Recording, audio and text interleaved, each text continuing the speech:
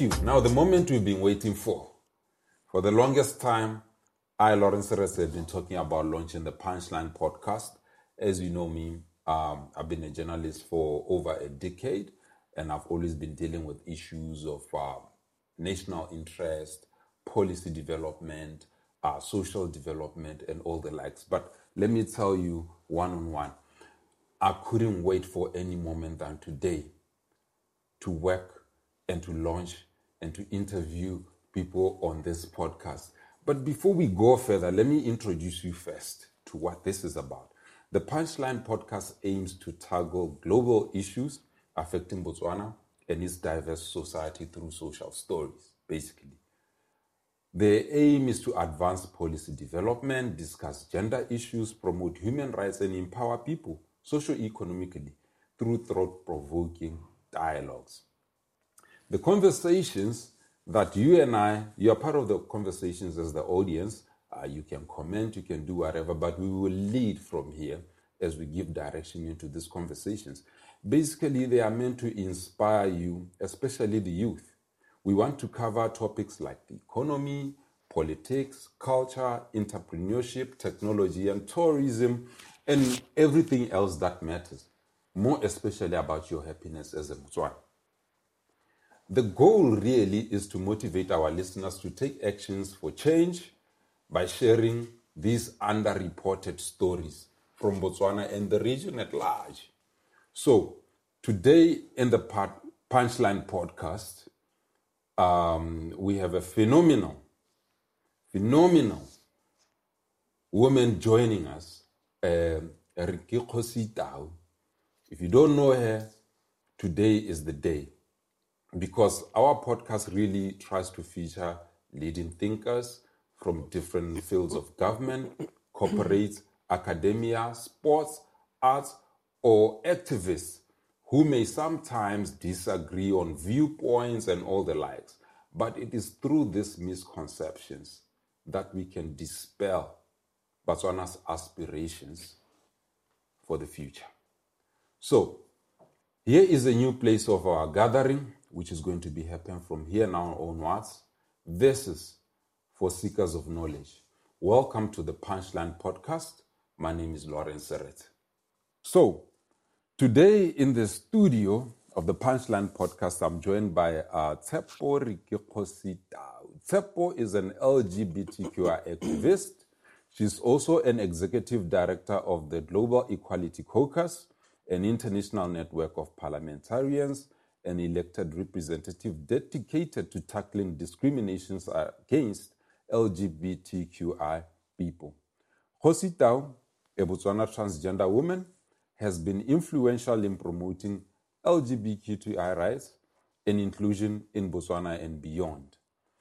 How are you, Ricki? I'm excited to be here. I'm happy at the fact that we eventually got to pin this day down. It's been, a long time in the making, really. It's been a snack. It's some bit of weeks, ne? Yeah. You went to all these places, what do you call the desert race? Yeah, we did the desert race. And we've been waiting friends. for you. Look at the team and the whole setup. Where is Ricki? When is Ricki coming through? The universe connive for the greater good. I mean, really, to have even the time to be at home now has been a blessing. So I'm happy that we get to do this, actually. So I'm excited. Oh, fantastic. I don't know. Today I'm having wine before we go into this. I don't know what you are having, but it looks like a whistle. What do you call this? Some bubbly. It's a spritzer, if I can put it that way. So it's a baby of wine, but with some bit of bubbles, not as much as an MCC or a champagne. Oh. So it's a border. I should try me one of these. You should. When we are done. Definitely, I wouldn't mind sharing. But because we have limited time, I want us to go straight into our issues. I know we've been talking for a while. I've been working with you for over 8 to something years. When I was editor of the Botswana Gazette, and you used to write a column called Queer Eye. Of singular I and not the I, although it was denoting the I perspective. Yes. Your writings were something I've never come across before. They were insightful, they were educative, they were taking me into a sphere, into an ozone of something that I really didn't know.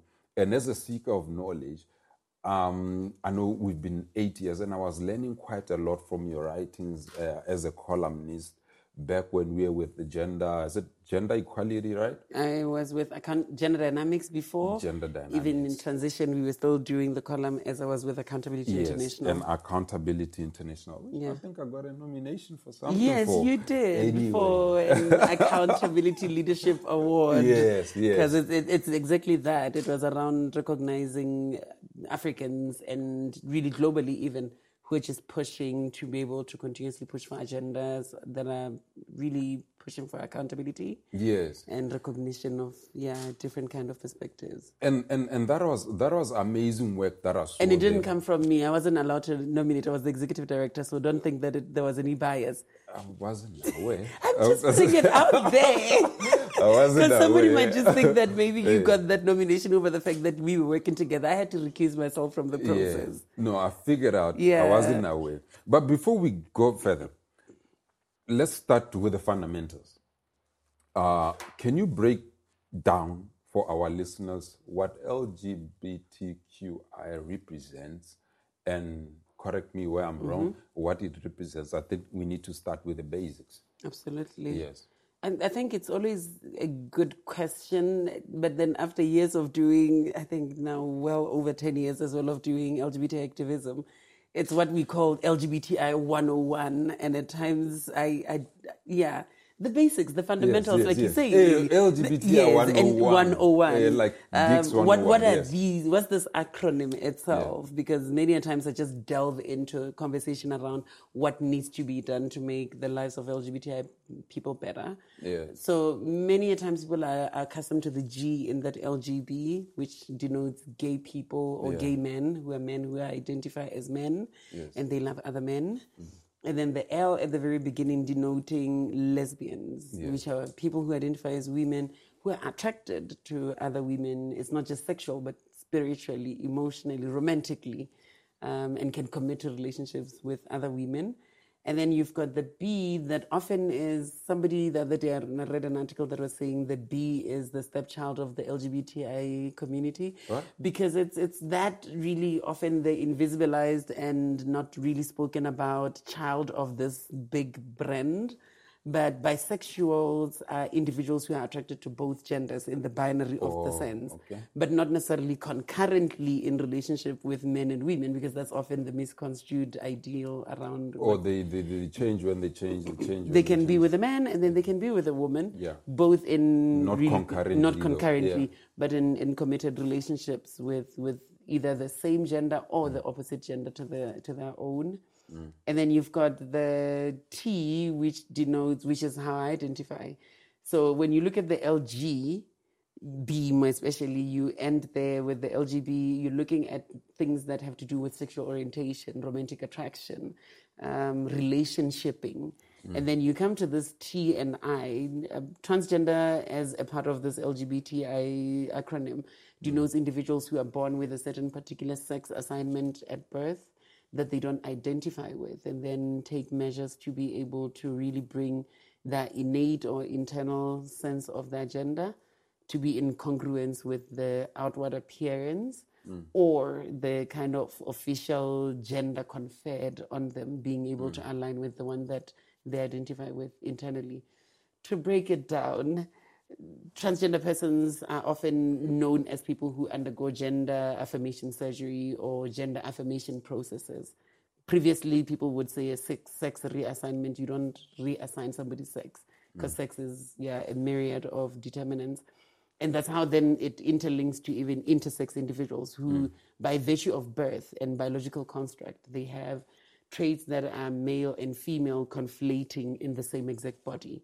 So you can't necessarily put them in a female or a male category. I think we can narrate the experiences of people like Caster Semenya, for instance, on her fight against the International Athletics Federation, inclusive of locally Paul Tsotlego-Marama, all that began in 2009 around individuals who their bodies don't fit these neat boxes of male and female. And ideally then they become what we call intersex, or they are what we call intersex, in that it's an interconflation of male and female characteristics. So when you look at it, much as the LGBTI acronym might seem to seek to describe a community of people that in Botswana it's often too generic. Yeah, I was going to ask transgender in this Botswana kind of yes. understanding and comfort, how do you simplify it down? I get it, I understand, because maybe I've been exposed in reading and working with people and just trying to keep my mind level ahead to understand what this means. But for Botswana hela who's just don't, how do we simplify that kind of understanding? For them, it obviously has to be as owning to the fact that there's been language that's been violent that has existed to define and to label and categorize certain subsects of community. So on the one end, yes, you can talk about the LGB as batho ba ratanang ka bong, or to relate to gore ba ratana jang. But then the T and I, you're talking about bong jamoto, of which previously you would find that intersex and transgender persons ka Setswana were just classified together and lumped together as trasi. Which was just an Afrikaans borrowed term to denote people by lengore bongjwa bone. Somehow there's a material change, or there's a conflation that creates an ambiguity. So that's what then the T and I denote. A transgender person, and unlike an intersex person, there's no conflation of male and female characteristics. It's more of an internal sense of gender identity, is as what is conferred on the outside. And then an intersex person is where biologically, phenotypically, you find that there is male and female characteristics on the same body. Like having the both. It might be that where one is more pronounced than the other, and then that denotes the ambiguity. But then Lawrence, there's 96 ways in which intersex person bodies gets to choose themselves which one weighs more than the other. Beyond choice, it's a thing of them growing naturally into it. Because I do think that every single person, a little boy who's like 4 or 5 years will tell you that they're a boy. It's not a choice they've made. They just identify that way. So it's why even in the international human rights space, we've fought so hard to be able to even see things like your resolution 522 from the African Union that came out the other day, protecting intersex persons from what we call intersex genital mutilation, because a lot of intersex people end up having to be forcibly done surgeries on at birth to try and somewhat correct that ambiguity. But that assignment can be wrong. Before we go there, because we are going to definitely have that discussion, I want to start with you, because you're my friend, and we've worked quite a long time. You and I have never had the opportunity to have this conversation. You've always bombarded me with this knowledge, which I understood you from the pen and from our conversations. Leadership. But I would like to take this opportunity, Hela, to allow you to tell me about your journey as an activist in this area, and how you became involved in advocating for gender rights. So for me, my activism began in the opposite way. It was gender activism and children's rights activism, because I was in primary that I remember very well that we had something called the Girl-Boy Education Movement. It was a little school initiative that was founded by UNICEF at the time. So they had these child rights like ambassadors in primary schools. So I was at Masai at the time. And what we were meant to do, so we were somewhat of prefects, but also psychosocial support structures that were peer-to-peer led. So ours was to identify ways in which, as students, who was other peers of ours who were struggling in the school setting, and ways in which we could be able to continuously somewhat have a buddy system that we could support each other. Because we, in the time that I was still in primary, we were coming from different backgrounds. I personally was coming from an abusive family background that ultimately led to a divorce of my parents.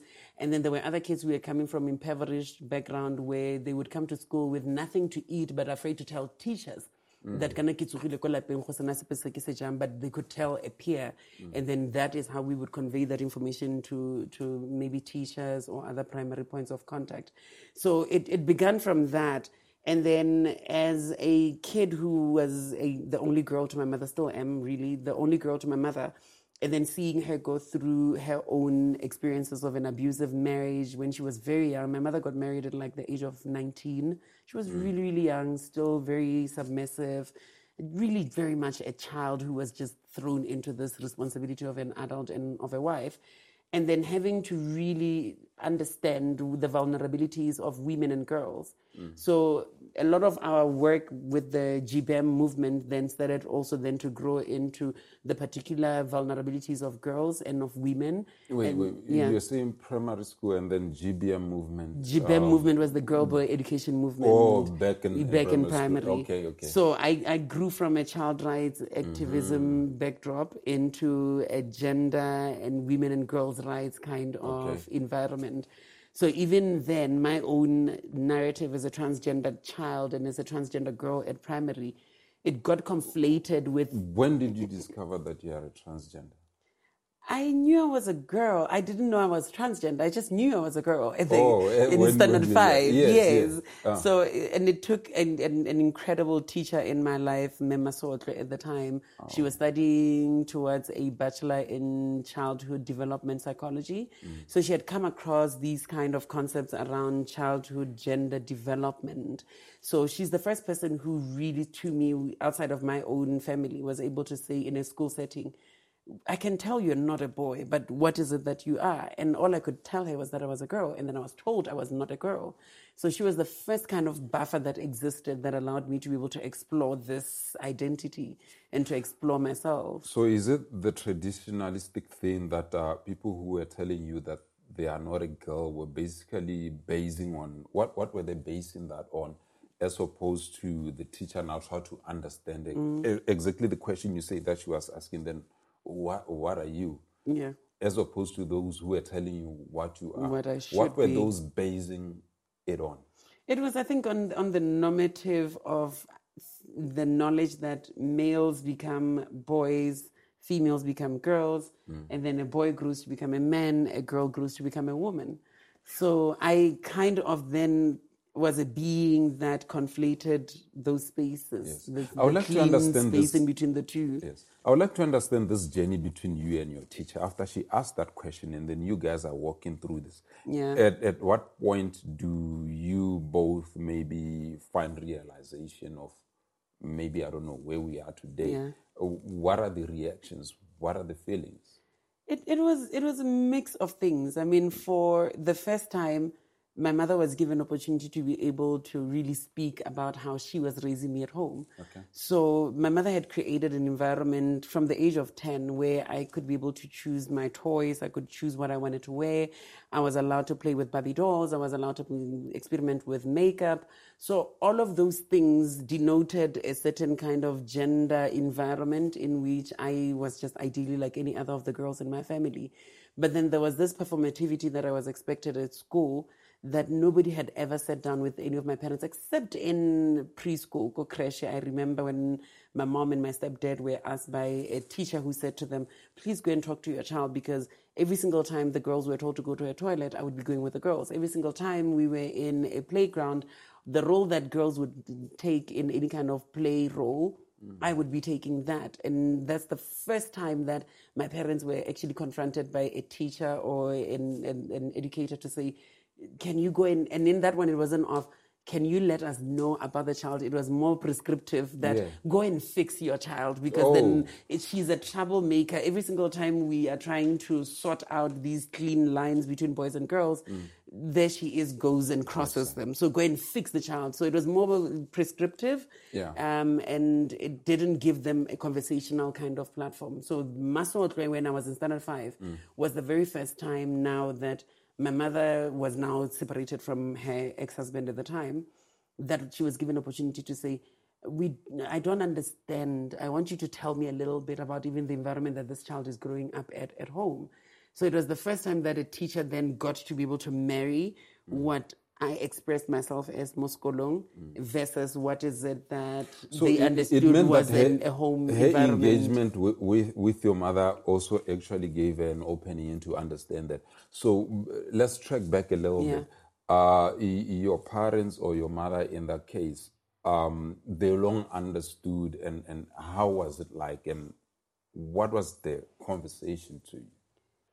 It started off rough and violent, let me be honest, because they tried to make a boy out of me. Oh. So for the first 10 years of my life, I can honestly tell a person, my whole entire family in the Khosita outline itself, inclusive of my mother, they tried to raise a boy out of me. So it took them close to a decade for them to give up and go like, we are literally forcing something that's never going to happen. Yes. Because the more they tried to raise this boy out of me, the more a girl continued to grow out of that. So they had to because that's basically who that's you who are. I am, Yeah. and that's what I was born as. So it's only, I think, after experiences such as my uncles having sent me to go and fetch. There was like, I remember one incident with my second uncle, Malumi Dupi, that he was looking for one of these young bulls that was just really just uncontrollable. So it had a tendency of just forever just going into the wild. So to find it, it required a bit of like trekking in order to find it. How were you feeling at the time? Abused.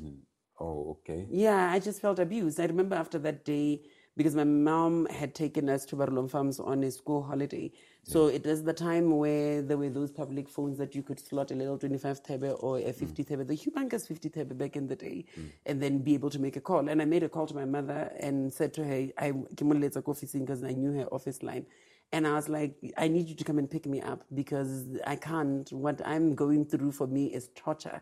I keep on being told to do these very heavy boys kind of chores, whereas what I want to do is much more your household kind of chores. So that was around did. primary school. Yeah, I'm interested in knowing the transition because most of us, primary school was, secondary school was a bit rough, even for us guys. Yeah.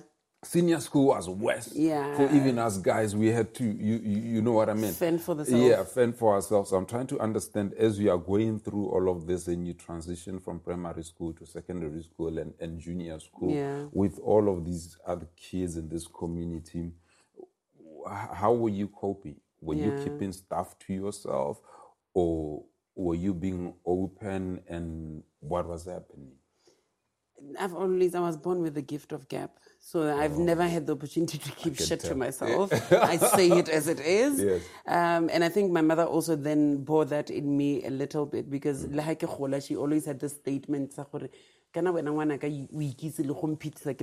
which meant to me that I kind of had to teach my own mother how to be able to mother me, which is why then she ended up raising me as a girl because then she was like, okay, fine, it's what she wants, I'm going to give it to her. Yes. So likewise in school environment, I think that's why then I became a debater competitively from Standard 5 itself.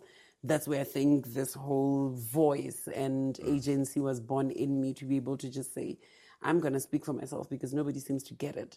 So I always was in trouble for just the most ridiculous of things, Lawrence. Yes. I was an A-star student who was always beaten for the fact that I wrote the wrong pronouns about the self when I was writing compositions. What wrong pronoun? What do you mean you wrote the wrong pronoun? Apparently it was wrong where I would speak about myself as a girl instead of as a boy. Oh. So that was always something that I got in trouble with. So you're not dressing up as a girl? I was dressed up like a boy. So they forced me into, which I was comfortable because I grew up in the middle of 3 brothers. So I was kind of a tomboy growing up. So it wasn't much of... we grew up around but those, then there was a denialism from having to be able to wear a dress when I wanted to. So there was just no allowance created for that. And then that's where then I always was in conflict with teachers about the fact that I just was denied a lot of things that other girls had. And I didn't understand why, even though they kept on trying to emphasize this thing of a bodily structure that I was born into. It still did not make sense to my brain. Hence, I think it's why there was also this, I guess, dislike, which we call a dysphoria for my body, particularly a particular organ that was on it, that I was told I'm supposed to identify with it, and I didn't. Okay. We'll go back to that. I want us, before we go back to that in deep, I want us to move through something quick. In your activism, clearly, it comes from the background where you are from. Yeah. You had to really stand up against quite a lot of pressure and all the lies. The first time I heard about you and I saw you was the case against government. Oh, yes. On your gender marker gender, exactly, which you won. Yeah. Which was a monumental win in the history of Botswana government and LGBTQI community. Yep. Exactly when did you know, or when did the idea come to you that I'm going to change my omang and I'm taking government to court? Yeah. What? Yeah. What happened? It's funny because it was never necessarily something that I came into with an intent for, because it happened by default, in that when I got back, because I was studying in Joburg, Comonash, and then I worked for another year thereafter after graduation. That was when you were still using your omang. The male omang at the time. Yes. So I then am relocating from Joburg to Botswana, and I lose a docket that had some of my certificates and my ID card. I didn't like to carry it around, more so that I didn't need it when I'm in SA. I use a passport for identification. So I just didn't use it per se for the time that I was that side. And then upon wanting to just get it replaced, because of the fact that I was now beginning to put myself out there in the country, looking for jobs, and I needed to always have to attach a copy of the ID, which I didn't have. So I approached the officer Omang, just so naive and just gullible, believing that it was just going to be a simple process. And I'm told, hold up, because I've always, been pretty. I've always been, designed in a very feminine kind of way. Yeah. So I stood in front of this person, and mind you, this is like almost 4 years already having been on estrogen therapy, hormonal therapy. So these are there. This is how I look. Yeah. And the lady who was at the desk at the time said to me, did you realize that there's, and then she said, did you realize like there's an error? That must have been phenomenal. What was your reaction? It was like, oh, here goes. I wasn't looking forward to the interaction, but I was just like, okay, fine. I'm just going to lay it out as it is. So she was like, did you know this? And I'm like, yeah, I know. One day we'll get it corrected. She's like, but unfortunately, I can't replace this Omang Unsejan. What's the story? So I now have to tell her I'm trans-identified. I've gone through this medical transition, and I'm a woman. But the ID was conferred that way at the time when I applied for Oman based on my birth records. And then she was like, your case is very complex. I would be aiding you to carry a fraudulent identity document. So you need to see our registrar for the Gaborone region. Can you come this side? And then she directed me to the officer. I think it was Mr. Disang at the time. And then that's how then this whole entire process then unfolded. Still very much naive to how this is going to be like years of a battle. I get in, I do the same thing, give the narrative, and then the registrar is like, you can't do this without a court order, but we also cannot give you this ID as it is, because it would be as aiding you to carry a fraudulent documentation, which means we are aiding you to become a criminal. But I want you to continue with that. Yeah. Before you go there's something is running on my mind.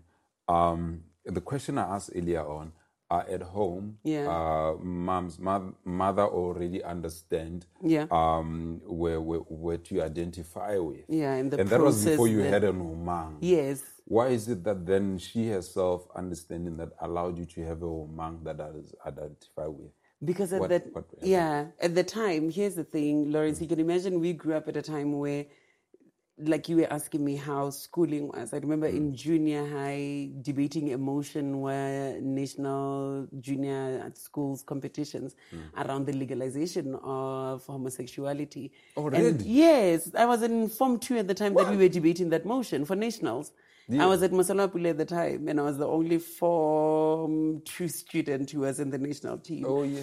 And then doing a lot of research around that, all that came up was often around lesbians and gays, nothing on trans.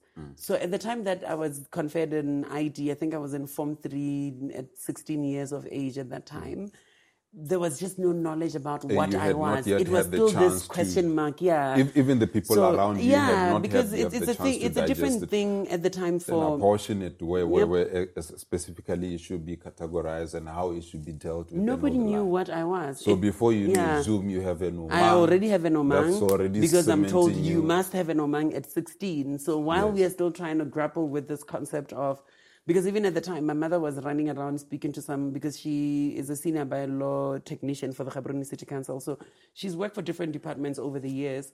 And she has social worker friends by Nohorai, a part of that department. And she did a lot of investigation to just try and find out, what is my child? Because then if it's not a boy, but then apparently it's not girl enough either, where does it fall? And she keeps on saying she's a girl and not a boy. Her being a traditionalistic Botswana she was just a conservative, a traditional woman, and at least for me, young enough to really want to go and self-educate and didn't just recline onto what she knew. Okay. She went and sought answers all through until I finished high school. My mother was still even knocking at the door, Princess Marina at the time, speaking to doctors. So what happens? What happens now after the Omang office? That you end up with the lawyers? I am now being told I am an undocumented Botswana, basically, who is of adult age but does not have an ID.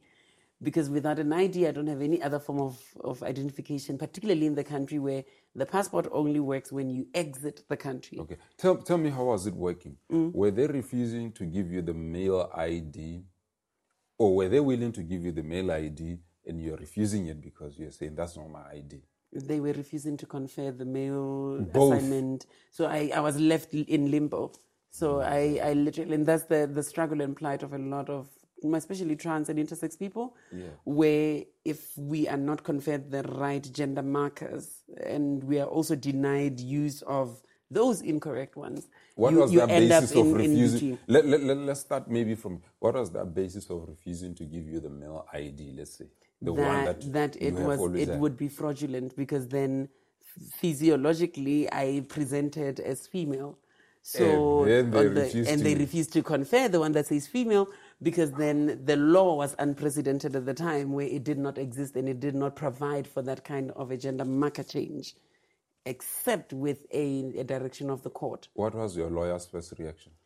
We thought that we were just going to be busy citing firstly the Births and Deaths Registration Act, and then the Civil and National Registration Act, which in it, I think it was section 15 of it, that then said if there's been any material shifts or changes, then there ought to be presentation of evidence to that effect. So we just thought that it was going to be that simple. Provide affidavits from my family supporting and corroborating the fact that I was raised as a woman, and then also then speak to this hormonal therapy that I had been on since like 2007 when I got into varsity.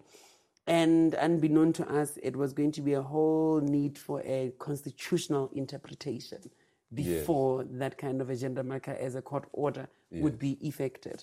Because then we needed to read those rights of transgender persons into the breath of the Constitution. So we didn't even think we were going for a constitutional case. No one saw it coming. We just understood it was a simple, I would say, administrative or bureaucratic kind of process of just going to go and say, here's evidence, okay, perfect, court order, go and make the change. Unbeknown to us, it was going to be years, because then government on the one end over the years was willing to abide by the decision of the court. Jiggy in the middle of all of that, they changed their stance again to that of opposition. Yes, we'll go into that about how government was transitioning. We were really unprepared. Tell me about the issue that you mentioned about material change. Yeah. At some point you were mentioning, was it enhancing? Estrogen enhancing? Estrogen therapy and some material change.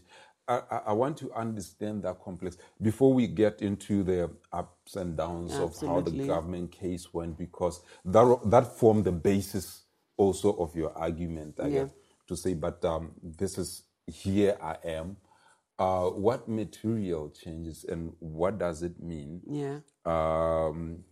I'll allow you to be open or explicit as you want, but I'm just trying to understand. I think we are going to have to be a bit explicit, because then some other things are really more biomedical, and it makes sense to just be as explicit about them for somebody to really I guess fathom. We are seekers of knowledge. That's in this exactly podcast. it. Let's and open up. If we're going to be shy around certain Yes. aspects, we are not informing another person really. Yes. But ideally, the material changes come in the form of, for instance, that two other forms. There's social transitioning, which is in terms of one's own social space that they occupy within the homestead, in a workspace, in a church environment, in a school environment, and all other social spaces we occupy. And then there's a medical transition. A medical transition is where there is medicines or medical kind of technology that's applied to one's body in order to bring it into congruence with how they identify internally. Yeah. And in that essence, for me specifically, it was in the form of being given estrogen therapy, which is ongoing. I mean, I inject estrogen much like any other woman or female has a monthly cycle. I also have a monthly cycle for my estrogen. And in so doing, it meant that phenotypically, I began to conform to what a typical female would grow up to look like. My breasts, biologically, my breasts started growing.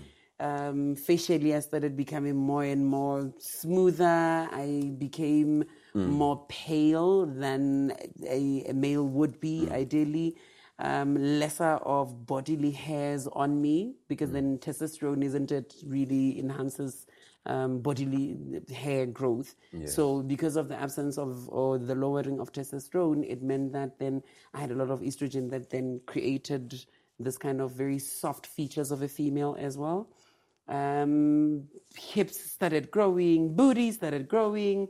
So yeah, in one of the articles that you wrote that I once published, you spoke about gender realignment. Yes. I made an assumption that I understand what you are meaning. Maybe I have an opportunity now to really have you bring me to understanding between this estrogen and all of that, and where we at before we continue with the case issue. Absolutely. What was that? So the gender, we call it gender affirmation, because then ideally it's a process through which one seeks to be able to bring congruence between the physical appearance and that of how you see yourself on the inside. So the gender affirmation aspects of it, like I was saying, there's the medical. The medical is ideally just around these hormonal therapy that I was put on that then created this female or feminine outlook of my body. The softening of my voice. Thank God I was a late bloomer, so I didn't necessarily have a breaking of a voice, but I do have very deep notes of my voice, which I enjoy, like a lot of other women, Nina Simone and them, that have these kind of lower registers to their voice. So I was also then gifted with that, obviously. But then there's also then the surgical affirmation aspect of it, which in 2016 December saw me having to travel to Thailand with my mom, my best friend, and an aunt of mine who all accompanied me to Thailand to go and do this surgery. And the surgery ideally is what then changed and transformed my sexual construct in order for me to be fully female-bodied now at the point. Because then with the medical, it was still more of the physiological and phenotypical kind of appearance. Then the surgical went a further step of having to now, I call her Majesty. I'll have to the girl we went to go get in Thailand. I mean, really. Okay. I call her Majesty. So when we went to go get Her Majesty, so Her Majesty is an organ on my body that I wasn't born with. So I had to get Her Majesty because we went to the Kingdom of the Thai. So that's why then I think when we were looking for a name for her, I think a lot of women have a name for that. Others call them Enana, others my little girl, others my flower. Mine is Her Majesty. I think males and men often also have names for... That was before you got married, or during or after? I was engaged at the point. You were engaged so my husband had proposed to me a year before I went for surgery. We didn't even know when the surgery was going to happen, but the guy was already sure about the fact that he wanted to marry me. So 2016, it happens right at the time where it had been like a year that we were engaged. because we got engaged in October of 2015, and then December of 2016 was when I had Her Majesty. So in that time, it was already, he was my fiance, I was his fiancée. So in so doing, it's how then I have a female body. Really, the only surgery I had relating to my gender was that, getting Her Majesty. I didn't have facial feminization surgery. I've not had any Adam's apple shaving. I've not had anything else done, added onto my body, no augmentation of breast, nothing. So that's the only thing that I did. And ideally, that's then how I often say to somebody, I'm now female-bodied. Because of the fact that then when you look at the physique of a female, in most of some of your writings that I read, you've been talking about being gender assigned, and I think there was one hilarious story that you wrote about that, like us when we see a woman, that's how we feel, and similarly to you when you see a man. That's how you feel, because to you, and also your husband, you did say that when she sees you, she doesn't see a transgender. She sees this woman of mine. He just sees a woman. Can you just break it down a little bit, how you come across these conclusions and feelings and understandings? I mean, it's been interesting. Since we are talking about him and your transition. I mean, he's just one, but many of the experiences and encounters I had with males and with men, particularly heterosexual men, which over the years, way before even my medical or surgical transition happened, I've just always been one of those women that had more of what we would call an athletic build to her body. So a bit slender, tall, pretty.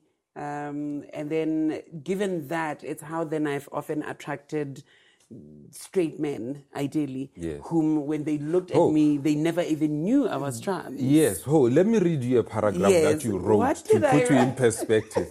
You said, this discovery about my sexual attractions, preferences, and relationships began to ask me questions about what this sexual orientation of mine was called. Yes. I could not say I was heterosexual, given that heterosexuality often refers to relationships with two or more people of the opposite sex and gender.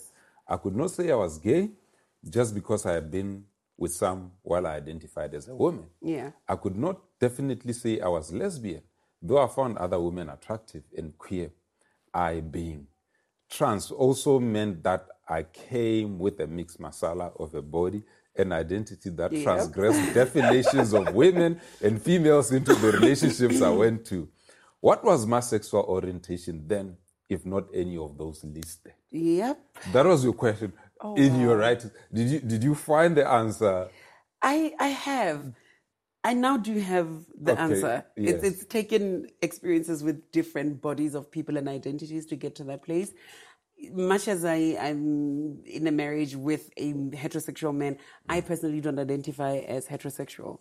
Because I'm attracted, what I've understood is that I'm attracted to masculinity. And masculinity comes in a lot of different bodies. It comes in straight men's bodies. It comes in bisexual men's bodies. It comes in lesbian women who are butch bodies. It comes in transgender men's bodies. So I definitely realized over the years with being with different bodies that the thing that really attracted me to another person was just an opposite gender expression. However they identified was their business. It had nothing to do with me. But then it made it difficult because then sexual orientation itself has often been defined by one's own either sex assignment or gender they occupy. What you just said, I find it very intriguing because I think, I swear to God, I've heard it before. Generally, a lot of men don't care that whether a woman is a lesbian or not. It's often a thing of it's a woman. It's a woman. Yes, and they maybe don't feel threatened. Nope. It's a woman. It's just a woman. Whether what she identifies with herself, they don't care. They don't care. And that's the thing I learned about being the same thing. It's the same phenomenon. I mean, if I pull a thread from that, it's in that the most of men who I've been with, if I can put it in the blunt of sense, the most of men that I've been with who are heterosexual had never had an experience with a transgender girl before. And the bulk of them, if not all of them, have remained still attracted to other women. There's never been a shift because of being with me, all of a sudden the orientation shifts. There has been a shift. In what You once sense? told a story about Yes. about a person who cried after having been. Yes, because Can he you explain. He now was hit with this thing of, and I was pre-op meaning pre-surgery. Before surgery. Yes. Yes. I was pre-op at the time, and he struggled with this thing of, I have liked what I was attracted to the point where we consummated this attraction. Yeah. But now what does it make me? Because then having been pre-op, I can put it bluntly, it meant there were certain things that weren't on my body, isn't it? So penetrative sex meant what? Anal penetrative sex. Yeah. Which ideally in the greater scheme of normative people, they believe that anal sex is somehow segregated to just gay people. Yes. But men and women can have anal penetration. Like, it's not a thing for gay people only. So but then he literally cried. He sat there and sobbed next to me, and then I had to calm him down. And it was the first experience that I had, which was a shocker, of having to realize the psychosocial responsibility that I carry, because then I kind of was always the boundary breaker for any man I've been with. They have to now confront this attraction they have for me and place it against the greater scheme of what the attraction is defined as. Because ideally to them, being a straight man means that I'm a guy's guy, and I can only be with this girl. When and then a girl like me, confused. And then it's like, but she's still a girl. She's still pretty. Let's go for it. And I even enjoyed sex with her. Then what? Exactly. What does that mean? It breaks somebody's self-concept. Oh, yeah. And then you have to help them walk the journey of being able to reconcile with the fact that I happen to now be what is breaking the definition for them of what their attraction to women looks like. But then still remaining the fact that they're attracted to women. Damn. Yep. That's quite beautiful. It's a lot. We are going to hold it there.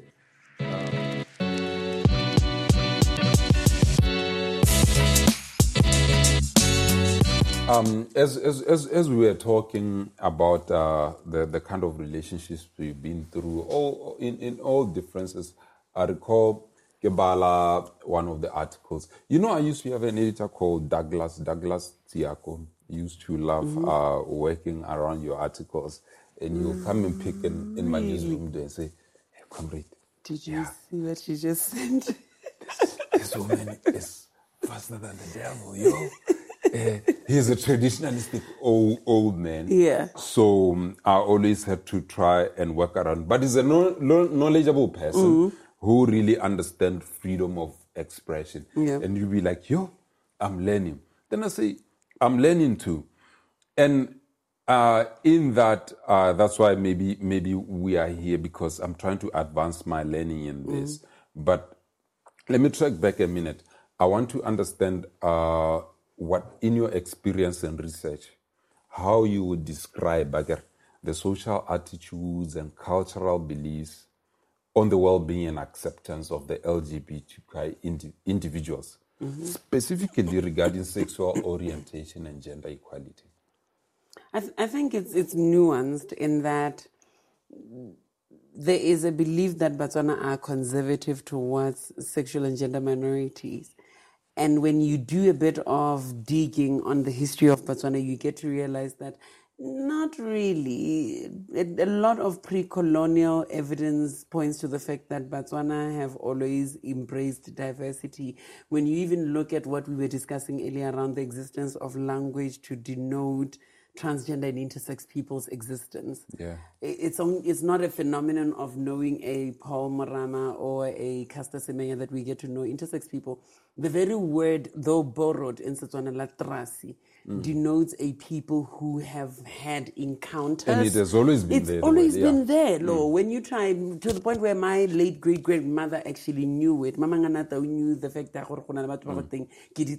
and this is a word that was even thrown at me at some point when I was still growing up as we're trying to figure out what I am. So the attitudes and the acceptance. It's always been there, and I think we need to be honest. Even I, as a Christian, need to be honest about the fact that there's a lot of damage that Christianity and its prescriptivity around these binarisms, around gender, and creating these purist kind of categorizations really hampered a lot or done a lot of damage in terms of invisibilizing and erasing the kind of knowledge, pockets of knowledge and traditional knowledge that actually existed around different LGBTI people. And I can give you even an example of a typical example around Uganda right now that just passed the most atrocious law against LGBTI people.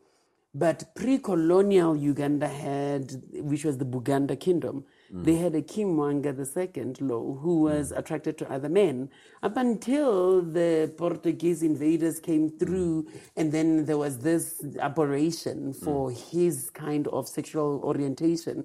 That's when now it started to then be entrenched into the social fabric of the Ugandans, such that now, jiggy to 2023, that same exact country that had a king who was homosexual now claims that it's an African. Yeah. But then bring it back to even our own San community in Botswana. There's a journal called the Journal of African Sexualities that is able to narrate to us the fact that we do have on rock paintings of the San community denotions of men as they engaged sexually with each other when they were away for weeks and months from their own spouses and other opposite gendered sexual partners, as a way where there was no kind of social reprisals around the fact that two men could be able to satisfy each other in the absence of their preferred females.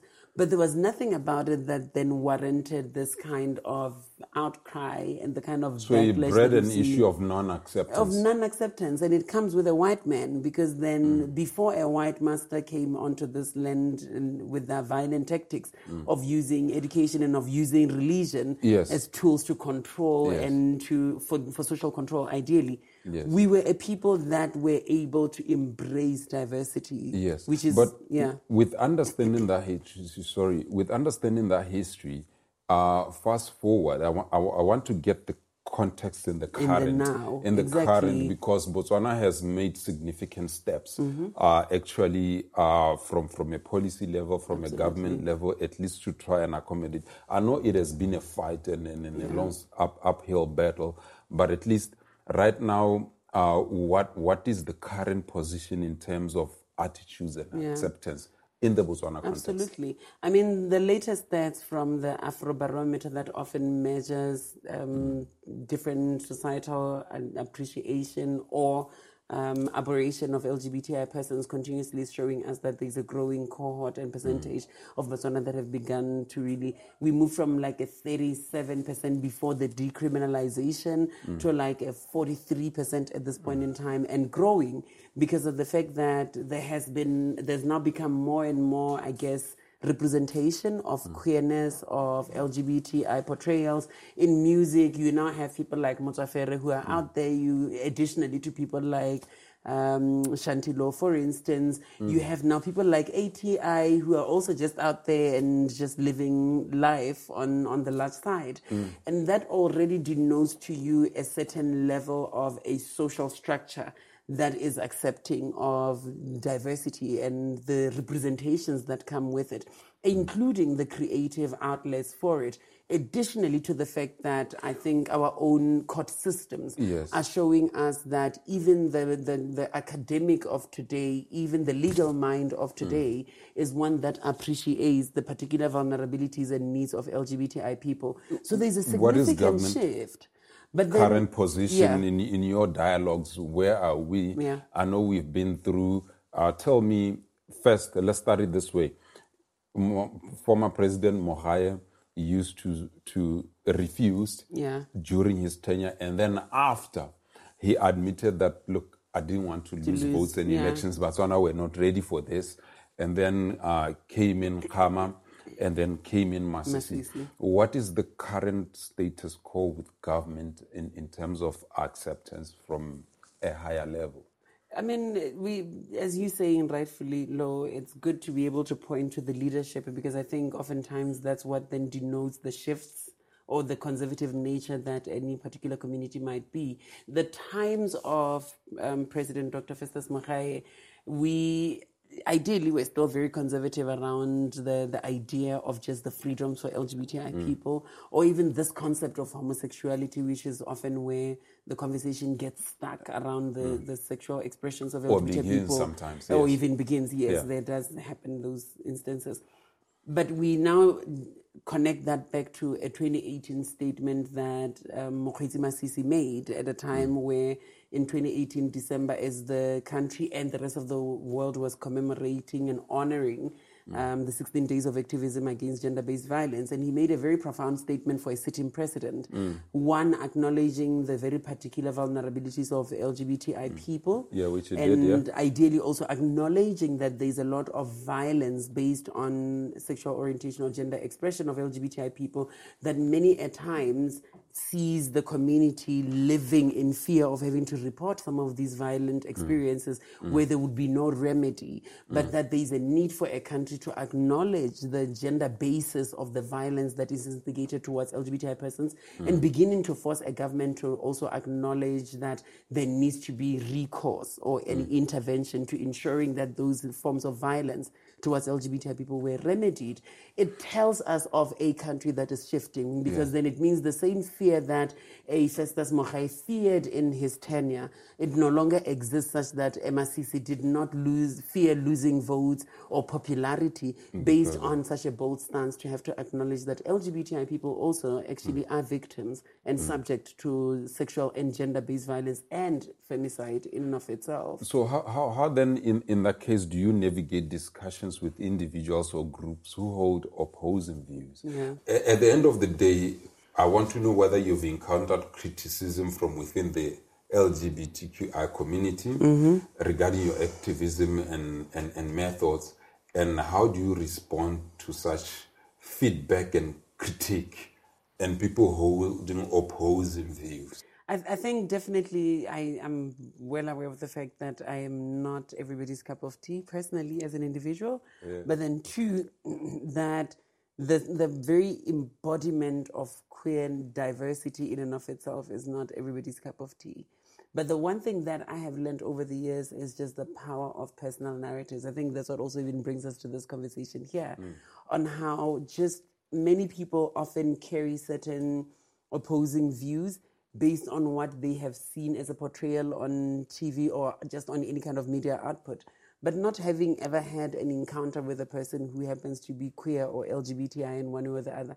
To be able to break down these Chinese walls that often exist, where we tend to think that certain concepts and certain existence of people is a foreign concept. So I've often used my own personal narrative and experience to be able to just break down this mystique that often surrounds, I think, this discussion around our queerness. And that's when we often break down, at least some people, not all. I think there's some people who really are staunch and they carry their belief system to the grave. But many people shift where the heart starts connecting to the mind. The mind knows about LGBTI people and it might carry whatever opposing views.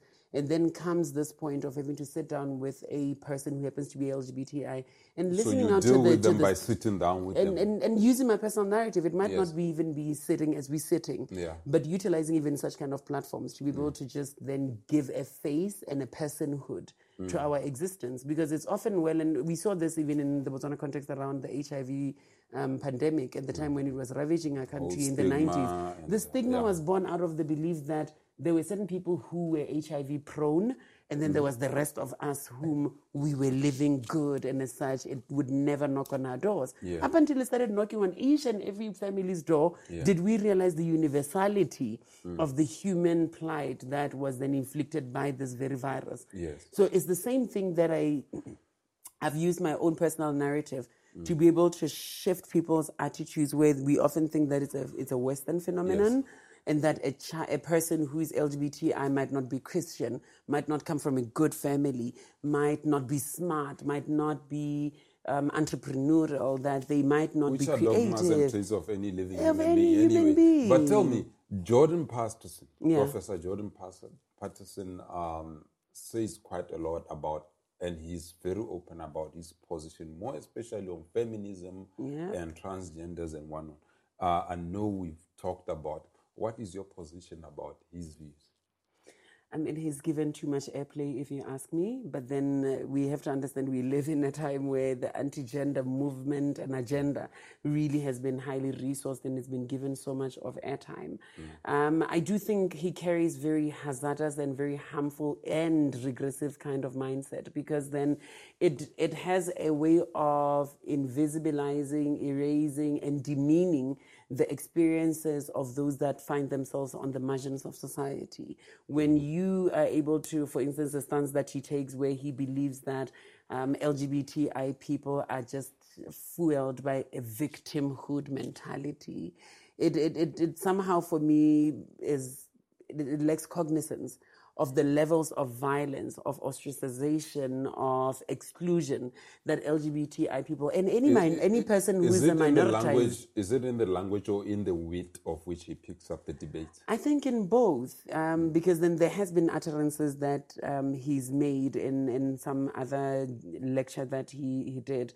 I'm not too sure exactly when, but where he was speaking about LGBTI people as just really victim-centric and victim-oriented. Speaking about victim-centric. And wanting to just foreground themselves for somebody to carry pity on them, that why not just carry on like any other person in greater society?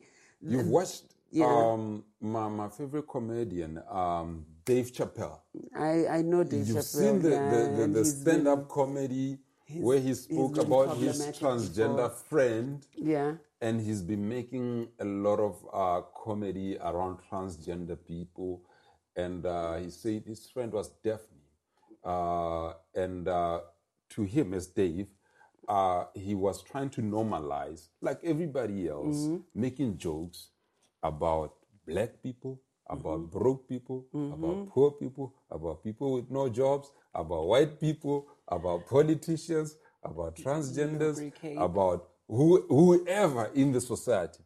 But then he said that he found a serious problem about when he's making jokes about transgender people, then he runs into problems. Yeah. And he's saying, and then his friend definitely said, make jokes about us because we are part of the society as well. And then he ends his story by saying that Daphne was attacked for defending him as Dave Chappelle. Yeah. And you saw that episode? I remember a clip of it, but I didn't necessarily follow too much into it. Well, I remember even reading up on some other reflections from my own community about it as well. Yes. I don't think maybe Dave Chappelle appeals as a favorite in that sect, but he was trying to make a point, maybe from my understanding, I could be wrong, but to my understanding, that, look, we normalize having jokes around everybody including the small kid in the house. Yeah. Why should I treat you special? And different. We should make a joke about everybody else. Yeah. That was him. Yeah. But I don't know where that sits with you. Yeah. And whatnot. It's nuanced, because then personally I just have a problem with irresponsible comedy. And when I say irresponsible comedy, I'm talking about where we poke fun at certain communities, where we are reinforcing certain kind of stereotypes that might be harmful. Because I have seen comedy that's clean, that does not necessarily derogate or insult, but then there's often persons that wish to go the extra mile of having to have a condonation for when they are driving really harmful kind of perspectives and perceptions around certain particular subsect of community. But then it's all and well to put it that way, while at the same time, like you're saying, we have to walk the fine line of that. Everybody else in greater community is often poked fun at for one thing or another about them that might be stereotypical. But I do think that for me, it's just always a caution to just continuously be sensitive. Kalangas get made fun of. Basara get made fun of. And then Molepolole gets made fun of. So sometimes I'm trying we need to figure out how do we do comedy in such a way that we do it responsibly. I cannot necessarily say to, because I am not the most humorous of human beings. Okay. But I do think that there is a responsible way of being able to do comedy that does not necessarily at times even feather the inflictions that I felt by certain communities. I mean, it's why we're still polarized about what happened at the Academy Awards between Chris Rock and Will Smith. Will Smith, yeah. Because another person on the one end is just like, Will didn't have to respond in that way, but at the same time, you imagine somebody poking fun at your wife who is dealing with a particular affliction. It does not sit well when you are on the receiving end, or you're a part of a community that understands the plight of that community, that another person gets to just make fun of and make money out of making fun of. Whereas the lived reality is nothing fun, really. Speaking of Will and Jada, is it easy being married as a trans person? No, it's not. I mean, tell me about it. You were married in what, 2007, right? 2017. 2017. And then, and now going through a divorce, if I may just put it out there. What? Yeah. So it's not easy. And part of the reason why the marriage has reached this place where I'm making the decision for me to end the marriage, it's out of the fact that I feel like, going back to the question we had earlier of my experiences with different men, more especially with heterosexual men, there is a certain particular expectation that because I am female and I'm a woman and I will just occupy this womanly role, and there is no kind of cognizance of the fact that my transness in and of itself is an ongoing journey of self-discovery. Wait. You are confusing. Yes. You are my wife. Yes. Let's say. You are my wife. Yes. So that's it. What else, Jenny, are you talking about? So here's the thing. Married to a woman like myself who is a trans rights activist, you cannot just marry me and believe that my transness becomes something that's just out there. Trans meaning you are in transition, or? Trans meaning that my journey of my gender began on the opposite end of a spectrum that I was born on. And as such, transitioning does not end because I got Her Majesty or that I'm on hormonal therapy. Even just self-discovery around my own sexuality, my preferences. You are in a continuum. I'm in a continuum. I think every single person is forever transitioning. Before we go there, I would like us to bring two things to the fore, which now I'm curious to understand. Yeah. You went to Thailand to get your, you said Queen? Her Majesty. Her Majesty. Yes. And I'm a guy. I know how guy functions, right? Yeah. Is the Queen Majesty. Yes. Right? In that in itself, for me, if I've accepted that's what it is, which I would like to believe your husband is saying, this is my Queen Majesty. This is what I define with, and that's it. This is her body and how we get to be. And how we get to be. So at what point then is there a shift or a change? Shift and confusion. Here's the thing, Lo. Because he knows when he wants to this is what he will get. Yes. And then here is the caveat of a woman like myself whom her own sexuality began on one end, and then it's gone through this, I would say, a metamorphosis that it doesn't end. The things that I want to explore with my body and with other bodies have all continuously been on an evolution. Sounds like you have more body bags. Sounds like you have more body bags. So in terms of what I get to do with my partner and not wanting to be limited to what is expected as normative roles, let me put it in a blunt sense, Lo, here. There is often this expectation, which is really problematic, of that who is a pitcher and who is a catcher. Have you heard that being used in LGBTI spaces, denoting that the feminine one will be the one who catches, and then the one who penetrates, and then the one who gets penetrated. But then when you are a woman like myself, and many of people in my community who are continuously just getting to know themselves, and at times you want to explore things such as pegging. What's that? the penetration of a man by a woman. Huh? Yes. You would need to go and do a bit of research on this.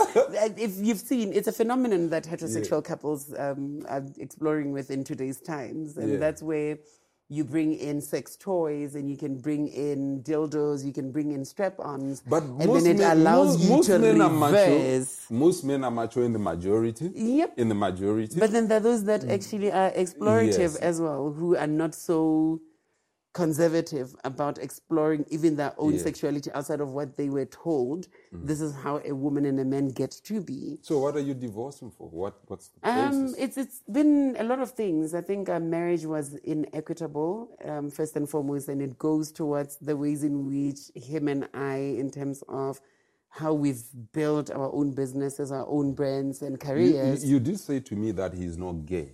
No, he's not. Straight. Very much so. And when you say not equitable, let me give you an example. It's more economically equitable. No, so let's leave the economics. Yes, they don't matter. That's not what we are talking about. Yeah.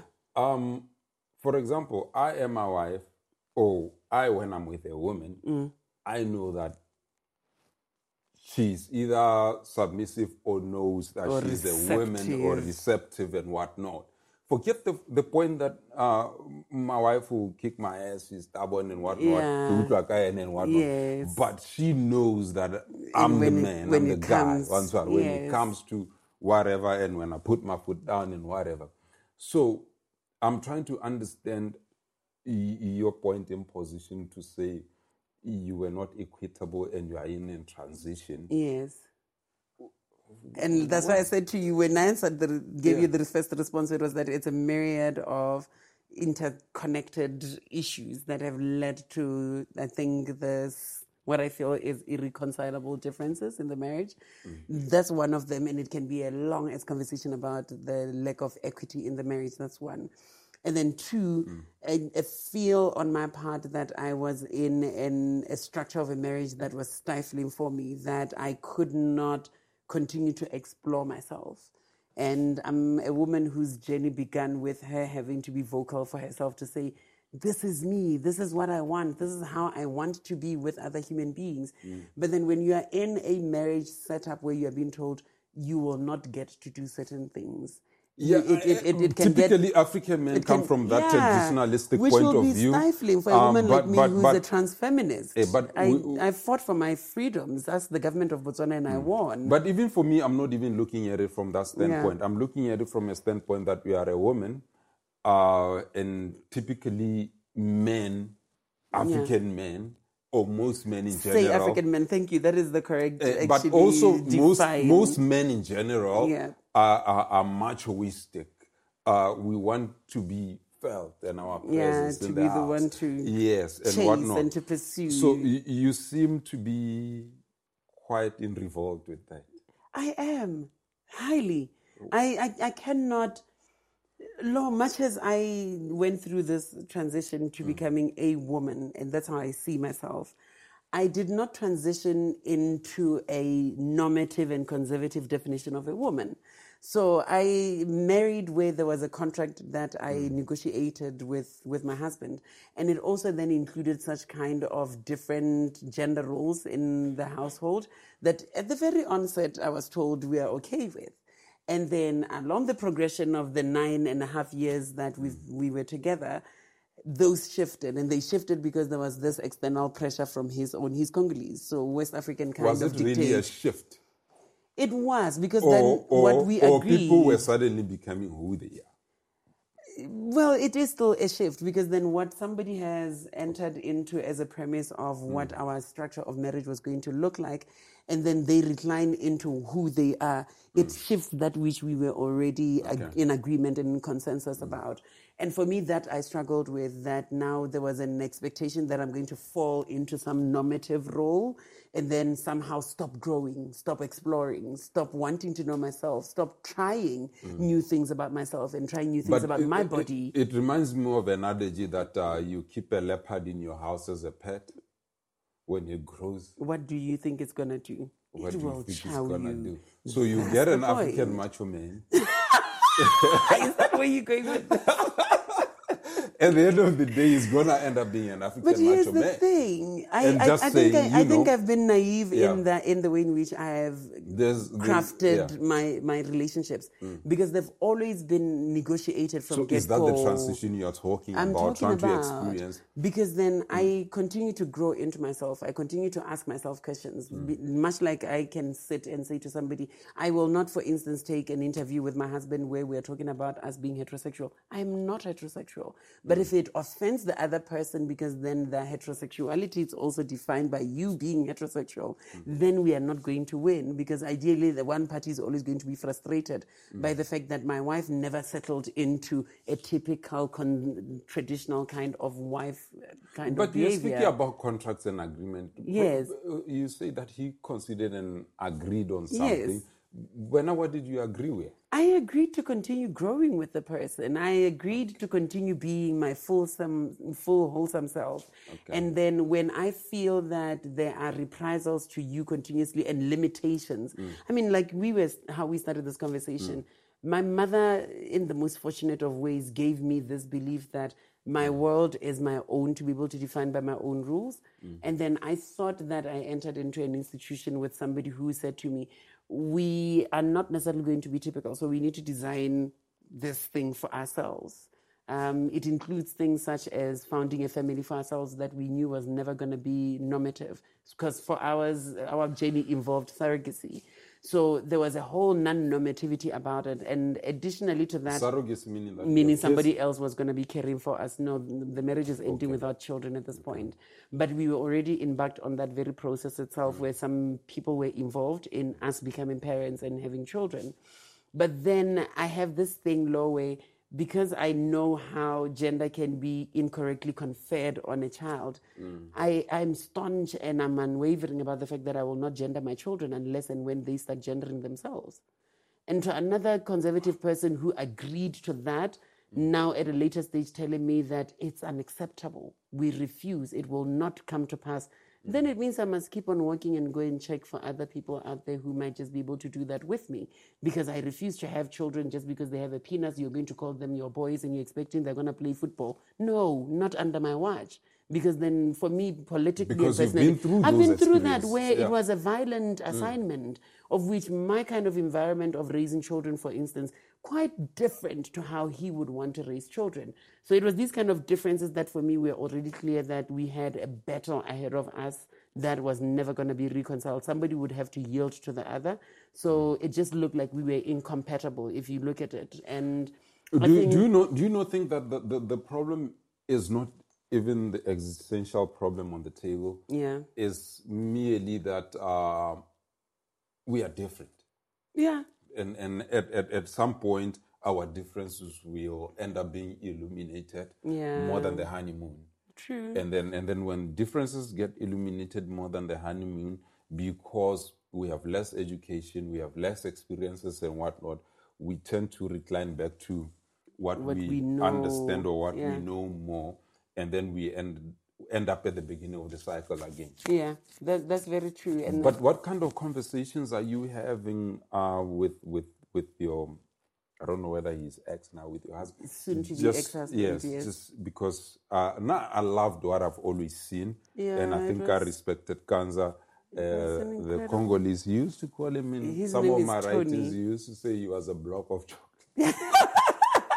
There are even things that call him that. That's too much information, Ricki. A tall, dark glass of chocolate. That's what they used to call him. And I'm saying, ultimately, at the end of the day, now where I see it, you see me, I'm still trying to understand and learn a lot. Yeah. He's been in there and walked the path. Yeah, he did. I can imagine when you guys are parting out, what kind of conversations are you having such that you are both able to move further? Yeah. It's hard. I think it's harder for him than it is for me, because in his experience, he's really had to make a lot of sacrifice. I've made a lot of sacrifices, but I'm just speaking on just the kind of conversations we've had. that there's been a lot of sacrifices that he's had to make, a lot of losses that were encountered on his part, loss of family, loss of friends, by just virtue of his choice to be with me. And in so doing, there's just this now, was that all in vain? The kind of lost kind of feeling when now everything comes to an end at this point in time, that was all of that in vain? And well, I guess that's normal in all relationships. That's what happens in all other relationships. We make all sorts of sacrifices when we love each other. And then some marriages last for a lifetime, others just don't, because then people grow. As we grow, like you're saying, we continuously are, either others will recline back into what they already know, or some of us, like myself, continuously are out there seeking to answer this question of what more exists of me, what other layers of myself have I not peeled away, what more experiences of the self do I still want to have, and whether the other party would want to be a part of that. After all you've gone through and what you've been through, I think I have a definition of a woman from having interacted with women and having married one. Hell yeah, a very beautiful one for that matter. Yes. She's beautiful. No, she is. She really is. At the same time, I think my understanding is acquired. Yeah. All right, it's acquired. But maybe I would like to understand from you, maybe how do you perceive that question, which has been asked globally, like, what is a woman? Yeah. Much like you can even take it next level and say, what's a queen? A woman is first and foremost that very entity itself that sees itself as a woman. Because many a times the question is asked with an ideal of wanting to confer those traits on somebody to then confer a particular qualification that you are a woman. You have to identify first and foremost yourself as a woman. You need to see yourself as occupying the space of a woman, functioning in terms of the role of a woman. And a woman, in my own understanding, and this is borrowed from the queens that raised me, the lionesses, it's been understanding the role and function of a woman in terms of her relation to the environment that she occupies.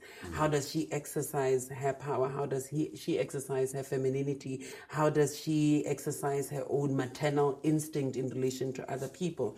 So in just that kind of a wrapping, I would say a woman is somebody who nurtures. A woman is somebody who cares. A woman is somebody who brings together. Many times, like you said, conservative males and men have often been, at times, very antagonistic, militant, and women often are much more gentler and they're much more community builders, family builders in bringing people together. Yes, there are men who have clearly some sort of... Clearly, seen Margaret Thatcher.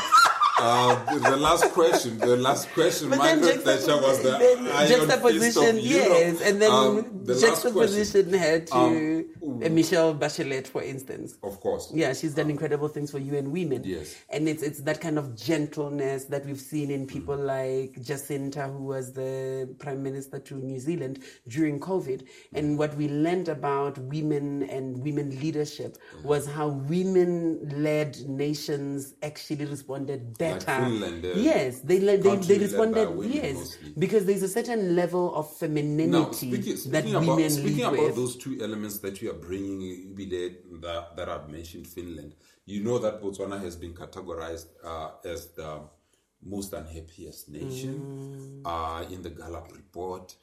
Consecutively, many times, we are top 5. I just want to, on our closing before we go, how do you relate with such a report? What does it mean to you? What does the notion of happiness mean to you ultimately at the end of the day, given the context of your existence in this society? And how do you interpret the definition of happiness? Absolutely. I think happiness is one, very subjective, two, very relative as well at times. But there are certain determinants of happiness that when you bring it closer to the context of a Botswana, are really, really, really, I think, stark for us to be able to acknowledge. And it's this concept I often talk when I speak about Botswana, that we're a rich state, but we are a poor nation. And what that means is when you start understanding enough from the basics of social studies, the state is the institution, the governance and the structures that then run this institution called the state. And then there's the nation, which are the people themselves. And often in the Botswana context, I've often, even from my own personal experience as a trans person, there's a disconnect at times about what this supra-state or supra-structure I don't want you to what it gives you as a person. I want you to simplify it to me. Yep. And what when the happiness defines to you. When you sit with a state that you know has been living off of the riches of our diamonds, and we've got reserves abroad that have never been tapped into really that much, but we continuously are seeing a quarter of the country living inside of mud huts, for instance, where we continuously are seeing the throngs of children that have to walk distances to school on barefoot on top of everything.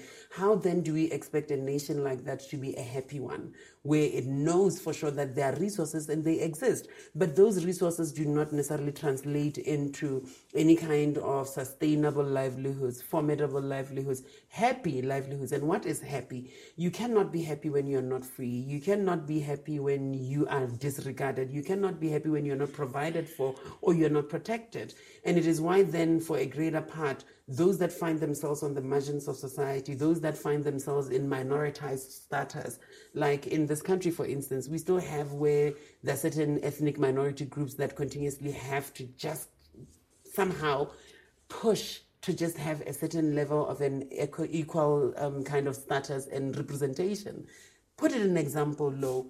We have in Nkuyadi right now. There are certain Tswana tribes that have just this conferred right to have representation in the House of Nkuyadi. And then there are certain tribes in this country that must apply to the Minister of Local Government to have their Khosis recognized. I mean, that is an inequitable kind of dichotomy in a society that is supposedly a free, accommodating, loving, and accepting society, because there is a juxtaposition there of lived reality and experience and what the state purports itself as its ideals. Because we've had a Vision 2016 and now is a Vision 2030. But is it a progressional issue, or we are stagnant? I think we're stagnant. We're stagnated because if we're still, at this point in time, battling with just the concept of why it's important for a child in primary school to be taught in their mother tongue, in a country like ours that has more than 19 vernacular languages, it begs the question of who is in the majority program for. Then in this context, what would you like to see as the slogan for the next elections? A free Botswana for all that live in Botswana.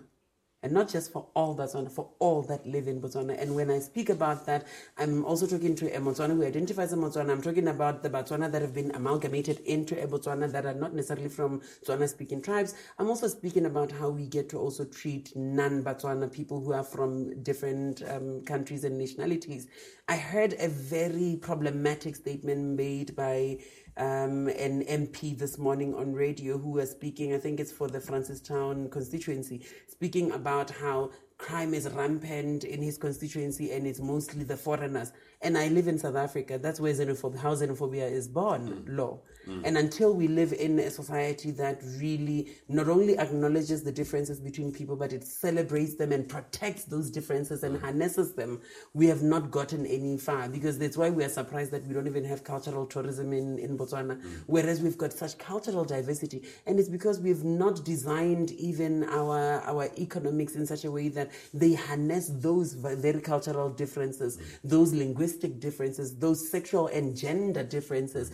Because the world right now is living with something called the pink dollar, and that's the spending power of LGBTI people. How it comprises 7 billion. Wait. Yes. Wait. There's the pink dollar. This is for our next. This is for our next episode. We don't want people to discover the pink dollar before us. Oh my word! Before us, we want to now have a discussion about the pink dollar. Because I'm told that there's a. And then in South Africa, they call it the pink rand. Okay. So what about the pink pula, the spending power of LGBTI people, and even the creative abilities of LGBTI people that we are not harnessing in order to make a contribution towards our GDP? How many of creatives are queer? What do you mean the creative power of the LGBTI people?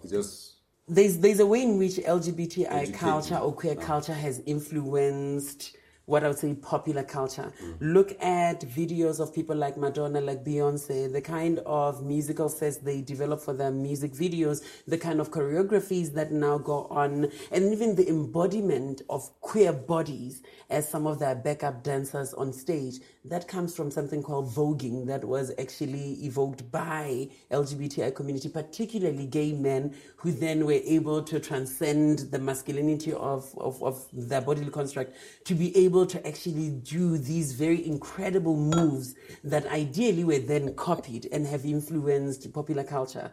So there is that influence, including about fashion. A lot of fashion trends are influenced by the selection of fashion buyers and fashion designers that are queer.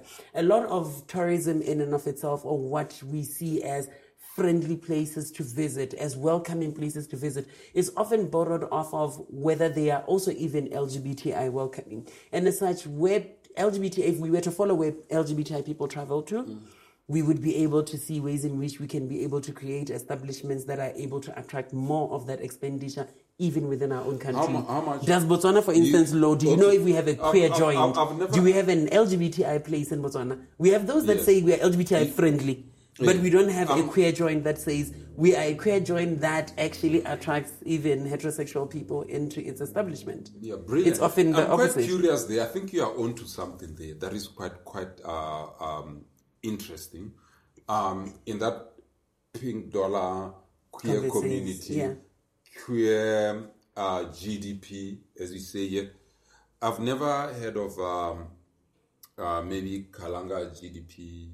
Yes. Sarah GDP we need to harness. Yes. Tawana GDP we need to harness. But that's cultural tourism. Yes. We are harnessing the cultural prowess of maybe it's people. Of not knowing or of ignorance. Yes. I'm just trying to say, maybe help me reconcile that now I'm hearing of harnessing the LGBTQI GDP into the society. And economical prowess.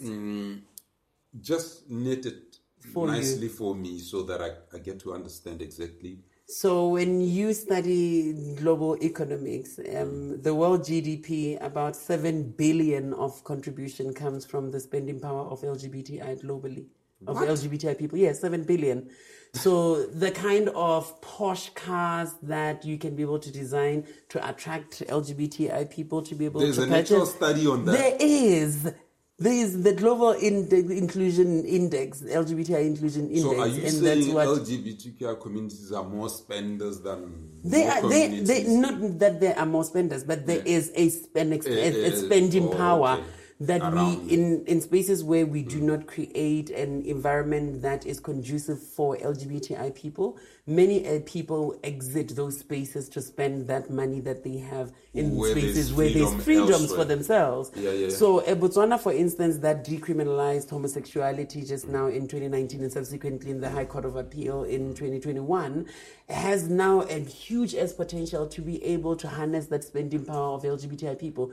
Many of my community goes on holidays, and it's often about going to places that will be LGBTI friendly. Places that are not, they're not going to be able to harness that pink dollar.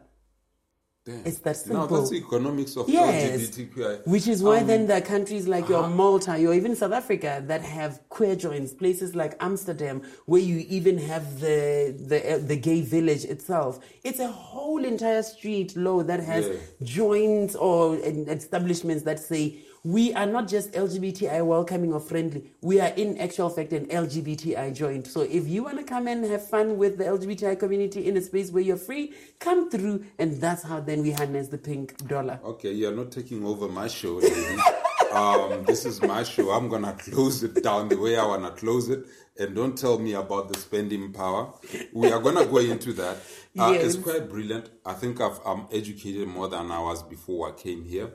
And I would like to believe that we are going to continue engaging in more and more of these issues. You owe me a conversation on all these letters and all these dialogues, both gender, both pro-ops and whatnot. I believe when we get the right time, we'll come back again and just try to get ourselves educated to understand more about our society and our community and the people we live with.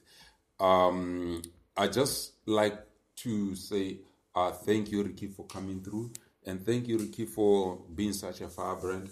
I've learned quite a lot from you. People will be surprised why you are my first guest. It's because I was curious. I have the trust that I will learn something that I don't know. That I know. If I don't know it, a lot of my people who are knowledge seekers, who are the followers of the podcast, don't know. So I want us to learn more. This is Tsepo Ricki. She's a seasoned human rights advocate, researcher, trans personality, feminist, sexual and reproductive health rights specialist. She's a Pan-Africanist by right. Yeah. She's a fashion designer, a theologian, and a social entrepreneur, and a queer theology scholar. Yep. But most and foremost, I met her when she was a columnist and working with me. But we are going to be having more discussions that are open-minded, that are going to be teaching us more about things that even either us don't know about. But we have to be more open as a society and get to learn different perspectives, different discussions, different aspirations from different people. Ladies and gentlemen, my name is Seretse. I'm out. This is the Punchline. Thanks.